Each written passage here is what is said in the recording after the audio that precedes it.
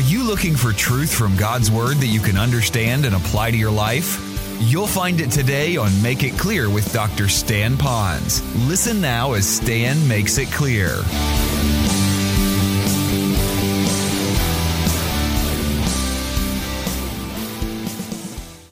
But here's the danger. It's not those 5 fears. The danger is I gave you 5 names of God, 5 attributes of God, and basically 5 passages of Scripture. I don't want you to put God in such a tight box that it's just that verse, that name, that attribute with that fear. I want you to know it's all of His names. He's like a diamond, and sometimes that diamond will sparkle one way to you or to another. So it's all of God to whatever one fear that you have. But you got to know Him and own Him. Okay, that's what I wanted to say. Now, that being said, Psalm 27, if you had to park on one and only own one, and your Bible got fall off the back of the car and it got shredded and you can only have one Psalm, Psalm 27 would be the one you would want to have. So let's look at these quickly. All right, first of all, the Lord protects me from danger. I will take the time to read the word here. The Lord protects me from danger. It says this in verse 1. It says, "The Lord is my light and my salvation. So why should I be afraid? The Lord protects me from danger. So why should I tremble?" Well, there's 3 things in this one little verse that I want to draw your attention to, and you can mark them in your Bible if you want to. The first is this. It says, God is my light. Now, I know He is light. We know about it in Scripture. There's a lot I can say about the Shekinah glory and all of that. But I would rather speak to the issue of when we feel like we're lost, when we're kind of consumed by the fear, because that's the context of the Scripture here, we feel like we've lost direction. What do we do? What are we going to do now? What are we going to do in the future? What's going to happen to us? It's like we're in the dark at that particular time. And so when it says, the Lord is my light, it's very important. It's because He wants to shed His wisdom, His light on that situation. You may not fully understand it, but maybe what you'll know is that He is large and in charge, and He's giving you that light. We here on this campus, we do keep lights in the sanctuary on all night long. So if you drove by and you see them on, don't think the pastor forgot to shut the lights out, okay? If you see somebody walking around here, call the police. But anyway, upstairs though, it's very dark on the 3rd floor, and we have guests that are up there. And they don't have a bathroom in the guest room, so they have to walk a little bit further away. To do that, they either have to have a flashlight or leave a light on. If they don't do that, they can stumble and fall. And I won't ask our guests who spent the night up there if you've ever stubbed your toe. So you have a light to do that. We will stumble, especially when we have fears in our life, because we've lost the ability to make the right choice at that moment. So then we have to say, Lord, help us. We need your light. And the Lord says, I am your light, and I am your salvation. Circle the word salvation. The Lord is my salvation. I really like that because the word salvation there doesn't only mean He's the one who saves you from hell so you have eternal life. Save or salvation in the Hebrew and Greek is much broader than that. It can refer to spiritually. It can refer to physically. So it's a big, broad stroke. So almost the context is going to have to explain what he's speaking about. Sometimes it's going to be how the word Lord is spelled as well. But getting back to this, I'm going to refer to it, the Lord is my rescuer. So whether it's physical or spiritual, He is my deliverer. He is my rescuer in my life. Now, there may be people that He will send to help you when you've got a problem. I wish I had the time to tell you men in this room how many of you have come alongside me. I am challenged with construction and plumbing and electricity. If you see a tool in my hand, get it out as fast as you can before I hurt somebody. All right. But I have guys in here that when I needed it, they rescued me. Now, when I say they did it, watch this is very important.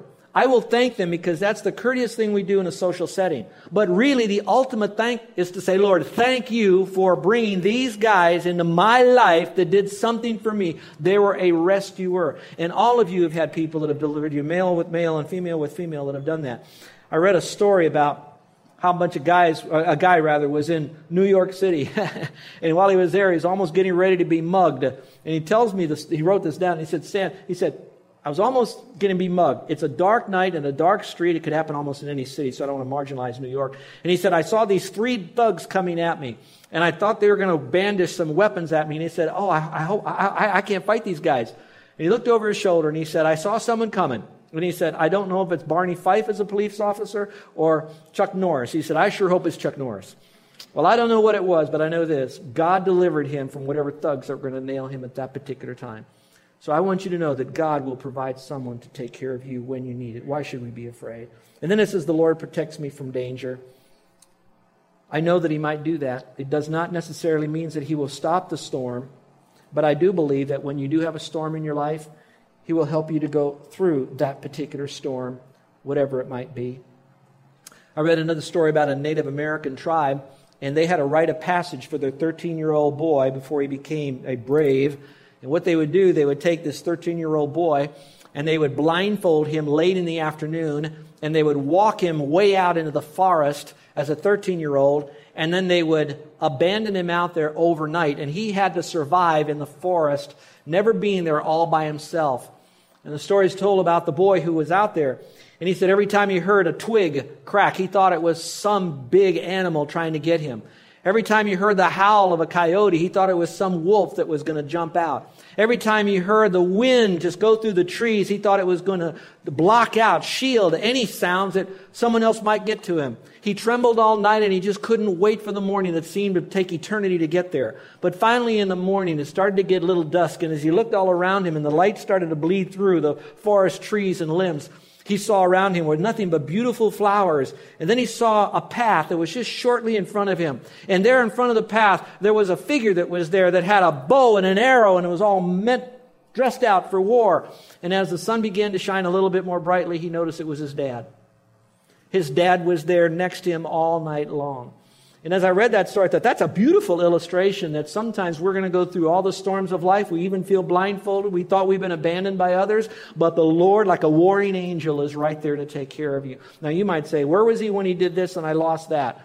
I will tell you this. You always have to remember, no matter how bad you think you had it, always remember this. It would have been worse if the Lord wasn't there to take care of you. So don't think about how bad you have it. Think about how much He's protected you from. Number 2. The Lord, of course, protects me in danger, but He also provides me with confidence. This is a very powerful verse. Verse 2 and 3 says this: when evil people come to destroy me, when my enemies and foes attack me, they will stumble and fall.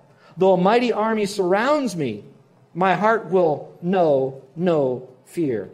Even if they attack me, I remain confident. God says this: I'll make a way to help you with a troubled heart, even though I may not remove from you troubled times. And so there is that time that you can have that peace. And I only wish that we had the time here in our faith family for me to give you the microphone for you to be able to share a trembling time when the Lord was right there to be with you, to give you confidence when you needed it so very, very much.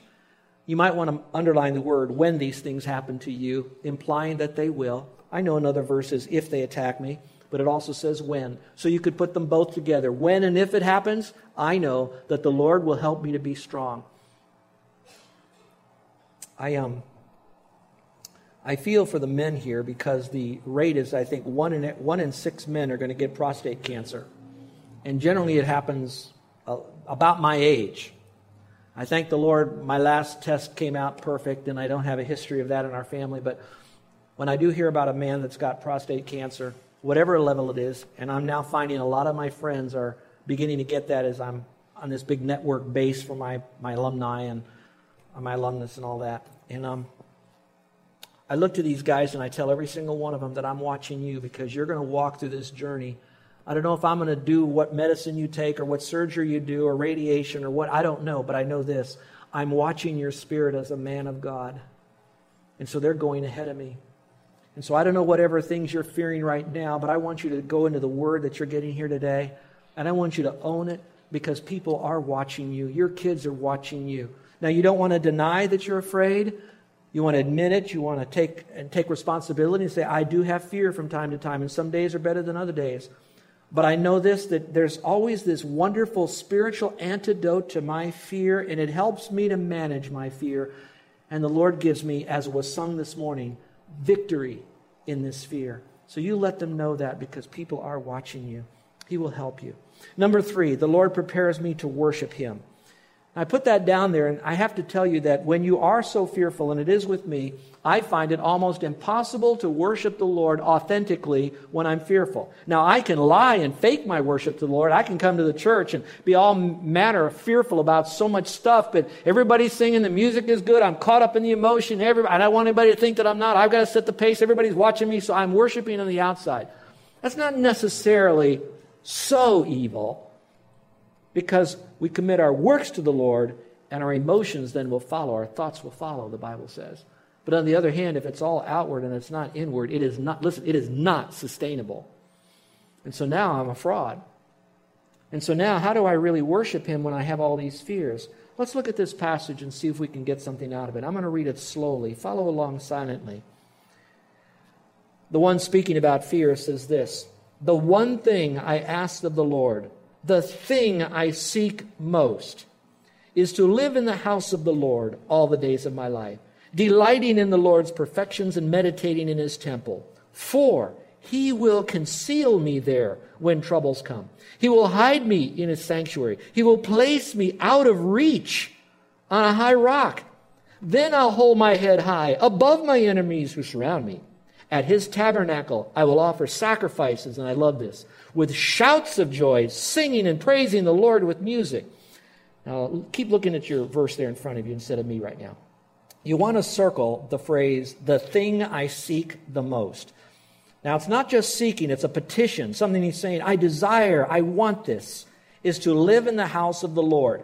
Now, I believe that's a metaphor, not so much to live in a sanctuary like a church sanctuary, or so much just to live in the Old Testament temple or sanctuary that was there, as important as it was, and where God would show His Shekinah glory. I believe it's bigger than that, and I believe you could write in your margin, is to live in the presence of the Lord all the days of my life, delighting in Him. So I want to live with Him in a relationship.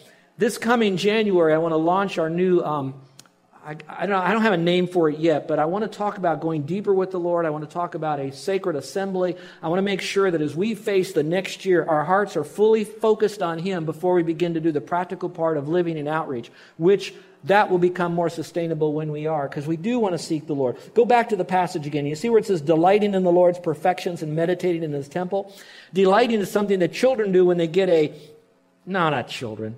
This is what I do. When I get a shave ice, and my favorite place on the North Shore is Aoki. Now, I don't know these people that eat those beans at the bottom of them. I tried them once, but I sure like the ice cream at the bottom of that shave ice.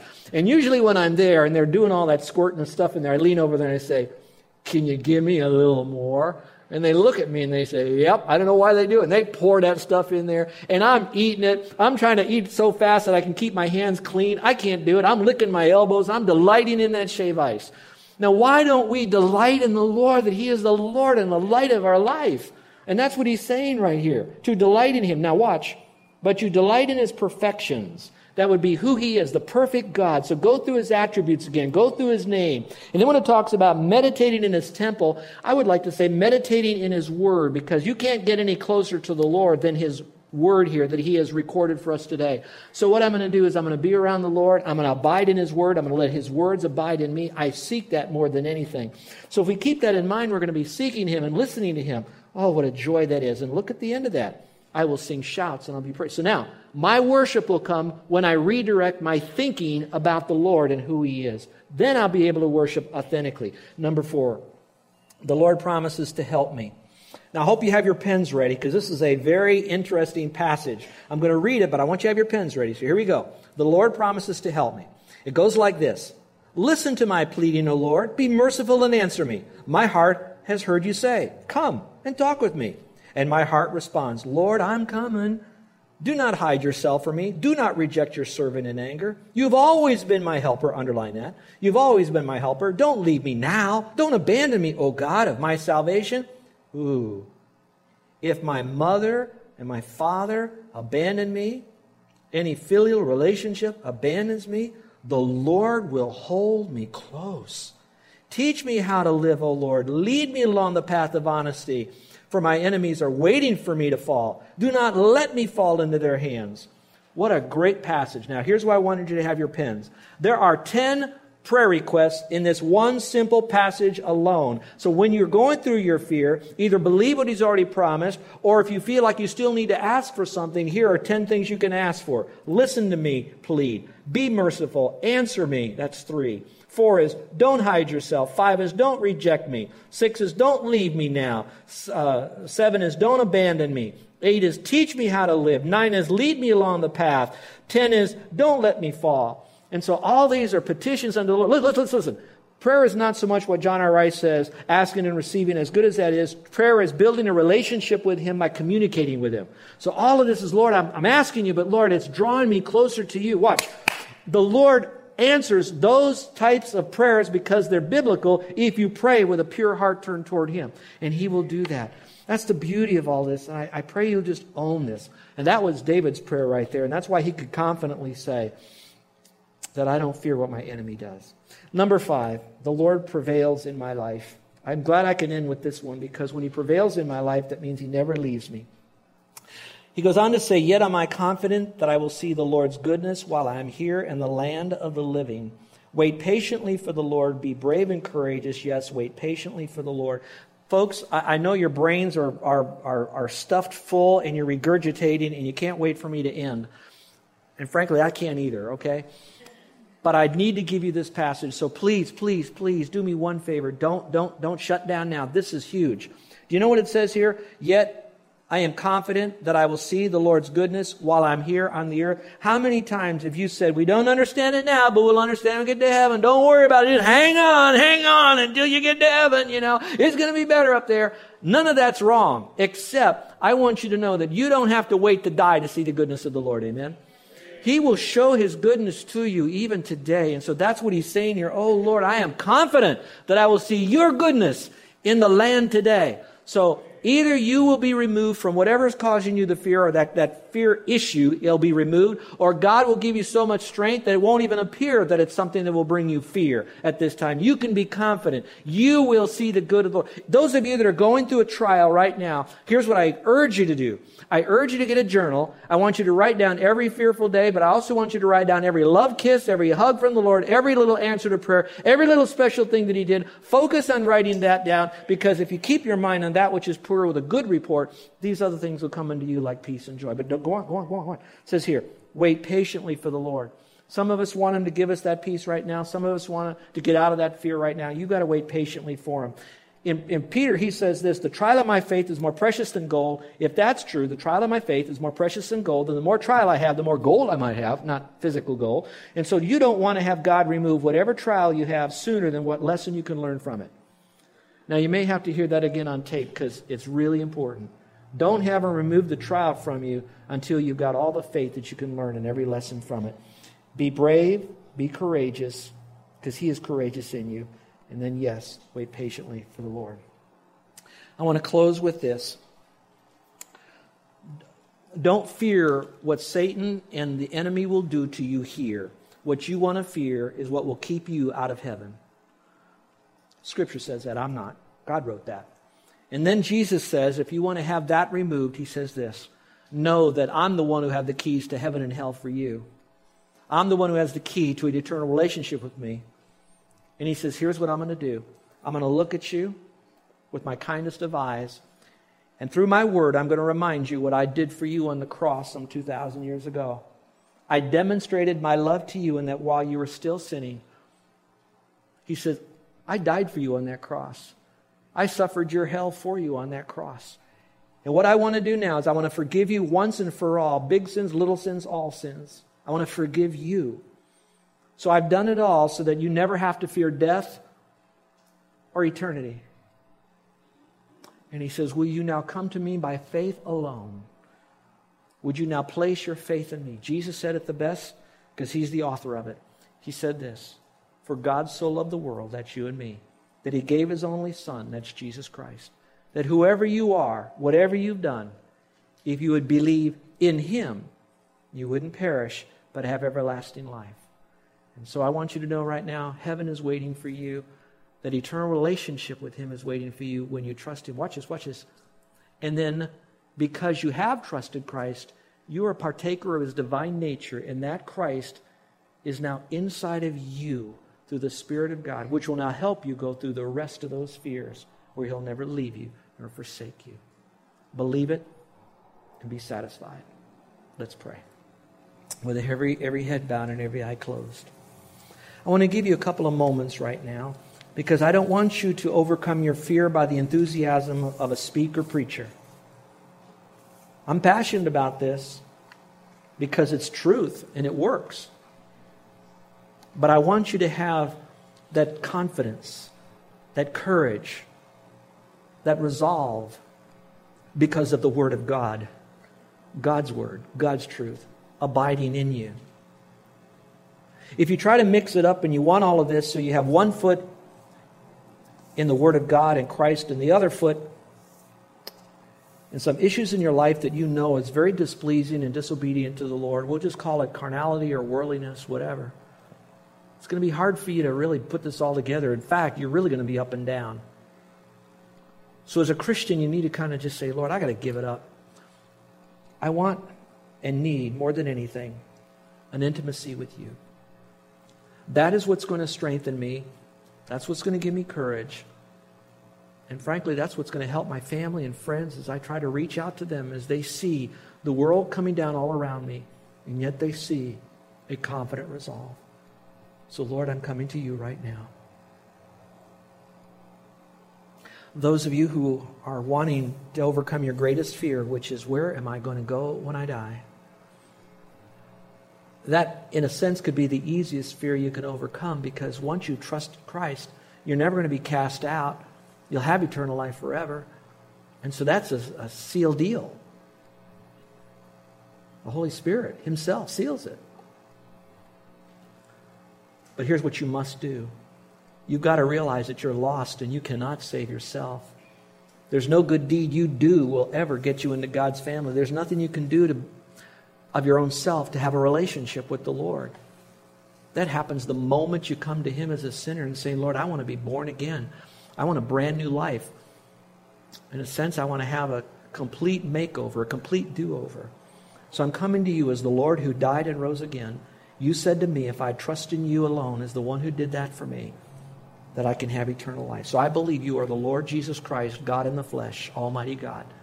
And I believe you died, and I believe that salvation is by faith alone, by grace alone, through faith alone, in Christ alone, for the glory of God alone. I believe that. I want you to know Jesus goes on to say, he that believes on me has right now everlasting life. So on the authority of Jesus, not me, you have eternal life. Now I'd like to pray for you. In a moment I'm going to ask you to raise your hand, because some of you would like me to pray for you right now. Others would rather do it more privately, and you can put that on that guest card. But if there's any here today that say, Pastor, would you pray for me? I'd do it. As long as you know raising your hand or me praying for you won't get you into heaven. It is a way for us to kind of connect with you in a prayer. I want to welcome you to God's family. But is there anyone here today that would, by a silent, uplifted hand, would say, I'd like to have you pray for me, Pastor, because today is the day I'm trusting you as my Savior.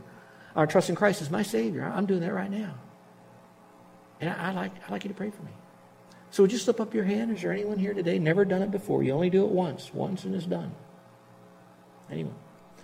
All right, Christians, how many of you would like to have prayer because God really spoke to you about some areas of Him, and you know that fear has been, I know it's a real thing, but it doesn't have to be a natural thing. It could be a supernatural overcome thing by the Lord.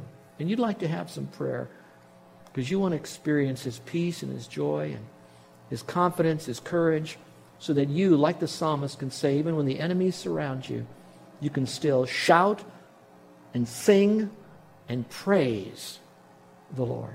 And you'd like to have prayer. Would you slip up your hand? Is there anyone? Amen. Amen.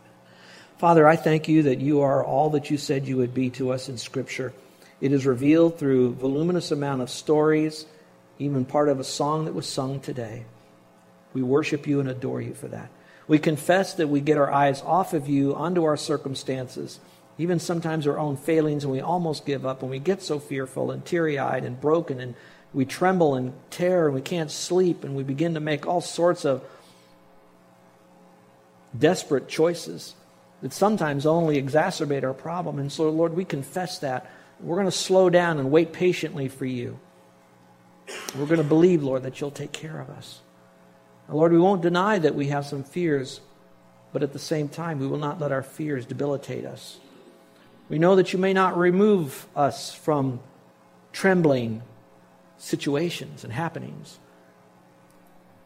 but you will give us a strong heart when we lean on you. Now, Father, I praise and magnify you. In Jesus' name, amen. You're listening to Make It Clear with the teaching of Dr. Stan Ponz, founder of Make It Clear Ministries. Make It Clear is dedicated to taking the Word of God with clarity into every person's world. It is the support of listeners like you who make the ministry of Make It Clear possible. You can provide your tax-deductible gift to Make It Clear online by going to makeitclear.org, or you can mail your gift to Make It Clear, P.O. Box 607901, Orlando, Florida 32860. Thank you for helping us make it clear. If you would like to have Dr. Ponz speak at your church or event, please send us an email at tellmemore@makeitclear.org. Thank you, and remember to make it clear.